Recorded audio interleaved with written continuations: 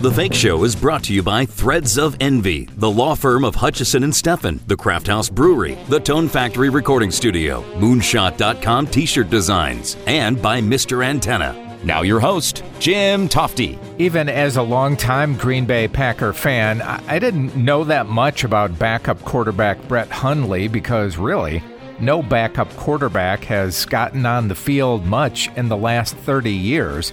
Brett backed up Aaron Rodgers, so you basically saw him in the preseason, and that was about it. Well, now he is the starting quarterback for the Vegas Vipers of the XFL, and at the same time has a great charitable foundation. They're raising money to benefit those affected by epilepsy. We'll touch on all of that as I just caught Brett Hundley as he was wrapping up practice today with the Vipers. Brett, how you doing? Man, I am doing amazing. How about yourself? Fantastic. Thank you. First of all, welcome. I am a huge Green Bay Packer fan. I'm originally from Wisconsin, and we can get into that later. First, congratulations on your Hundley Foundation, which has done such great work. How did you start with that? Man, first I want to say thank you for that, and it's cool. It's from Wisconsin, but man, I started with the foundation. My sister was diagnosed with epilepsy when we were real young, and just watching her grow up with it. And,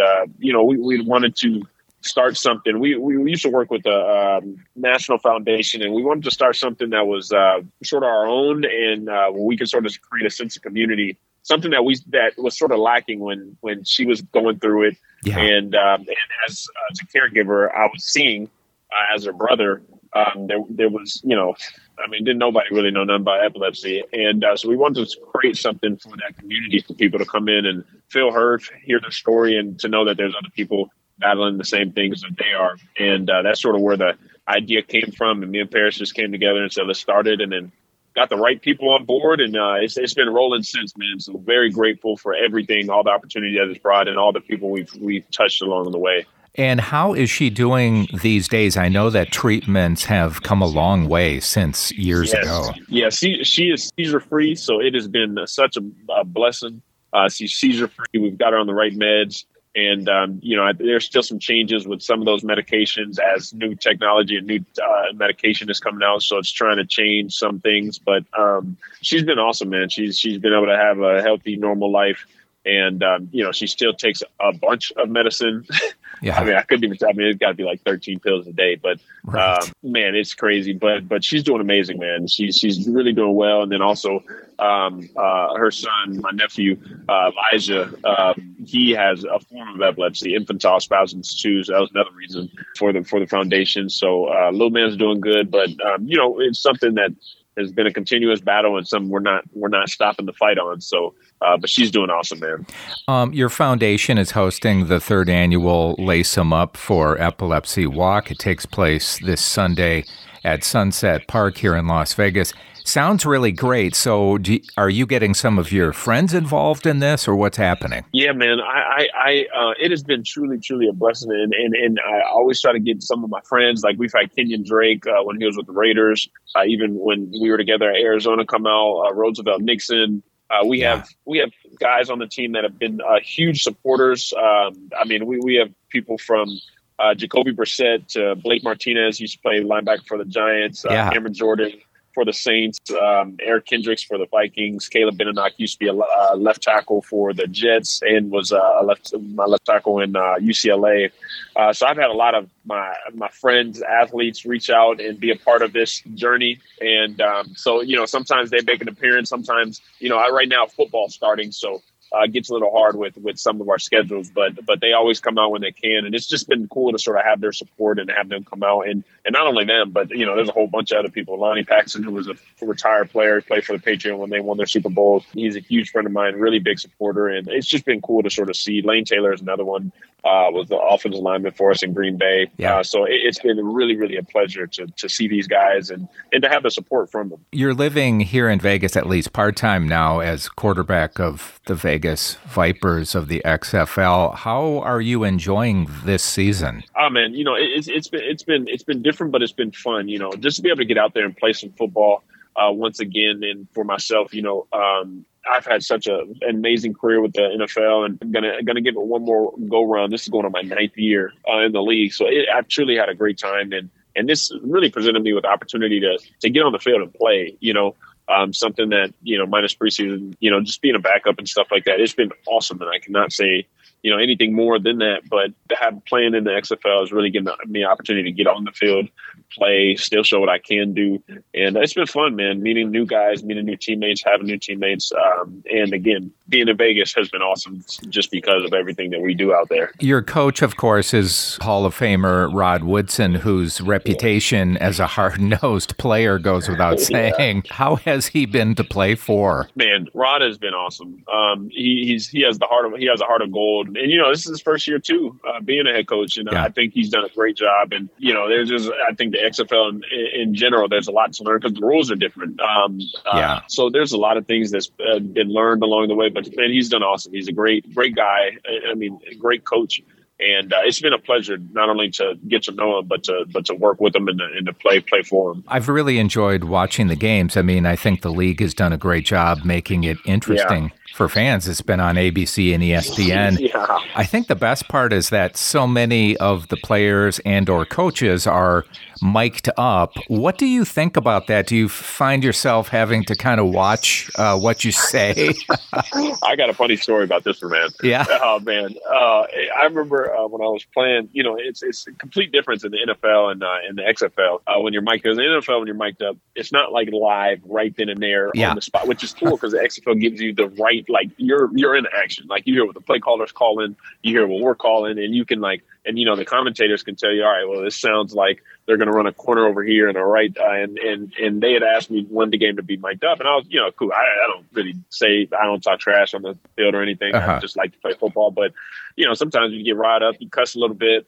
And I remember I threw a pass and it was to one of our receivers, Matt, and down the middle. And I had cussed a couple times, but I didn't realize that it's different than the NFL mic'd up. So it was like live to the camera. And it's not like you got people sitting there pressing the red button right before you're about to cuss. I mean, it's going out to the live public. So it's just a funny opportunity, but it's the differences. But it is cool because the fans get to see what it's like to be on the field, what it's like how we're talking. They get to hear the trash talking. So it's been funny, but I sure did get a text from my pops, man, after that.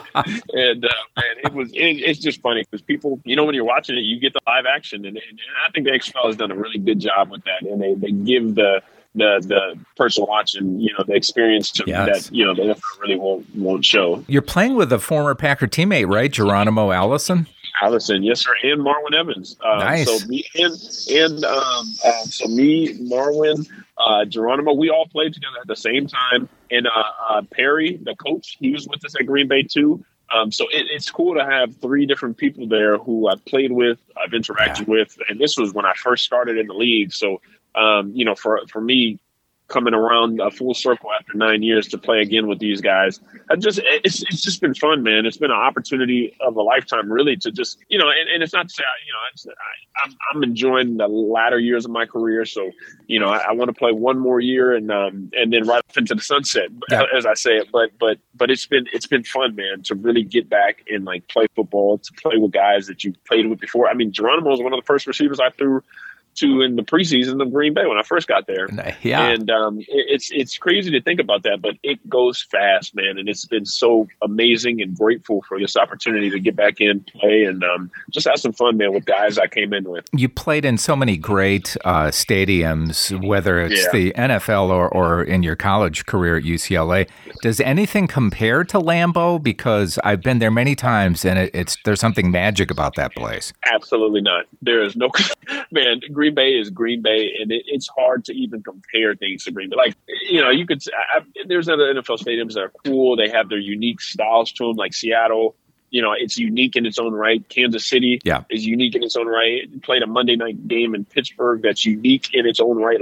It's all different, but Green Bay is so special because it's Green Bay. I mean, and especially when it's cold in Green Bay, and you're getting served hot chocolate on the sidelines and chicken broth, stuff like that. You just don't get, man. And Green Bay is, and the fan base, Green Bay is such a unique place to play. And I've always told players and people that I've been around that that is one of the all-time greats And it's crazy because I played in state. I played in the Rose Bowl in college. That was my home field. Obviously the Coliseum, playing USC. I played in Wembley when I was in Seattle. Like, I played in some great stadiums, but Green Bay was always one that stood out, man. It was such a different environment, especially when it's like a night game and it's a big time matchup. Like, man, you just can't beat it. You grew up in Arizona. You played at UCLA. What about the brutal winters in Wisconsin? Is that something you just want to avoid now the rest of your life? Yeah, absolutely. It's funny. I when I was first there, I tried to stay through it and stay in the winter, but it didn't. It only lasted one off season because it was just man. I'd spent so much time in Door County during that time, but man, I still get out to Green Bay once a year. Still, I'm actually going to head back there probably in June or July. Yes. I still got friends out there. I still talk to Aaron. And Green Bay's magical. I want one day to buy a house in North County. I've always said that after I left. I said, man, I really, I felt like I sort of grew up in Green Bay a little bit because I was really, I was freaking young still, really, really, and just learning and stuff like that. So Green Bay has a special place in my heart, man. Nothing more beautiful than Door County in the summertime. I mean, if you were to buy a home fishing, there. My gosh, I can't. I think all the time. Every time I go back, man, got to go fishing.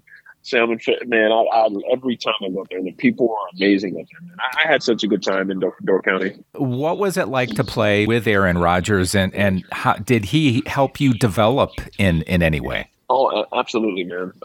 Absolutely. I mean, Green Bay is where I firmly believe, and I tell people this all the time, like, I learned how to be a quarterback in Green Bay. I learned, what it's like to lead a team. I learned what it's like to go through adversity as a quarterback. I've learned pretty much everything I can say I do from Green Bay. I had a lot of learning throughout the way, but Green Bay is really where I learned offense. I learned defense. I learned everything I needed to know to get me to the next level and to help me, help the next man. When I went to Arizona, it really set the foundation for me on how to even work and how to be a quarterback.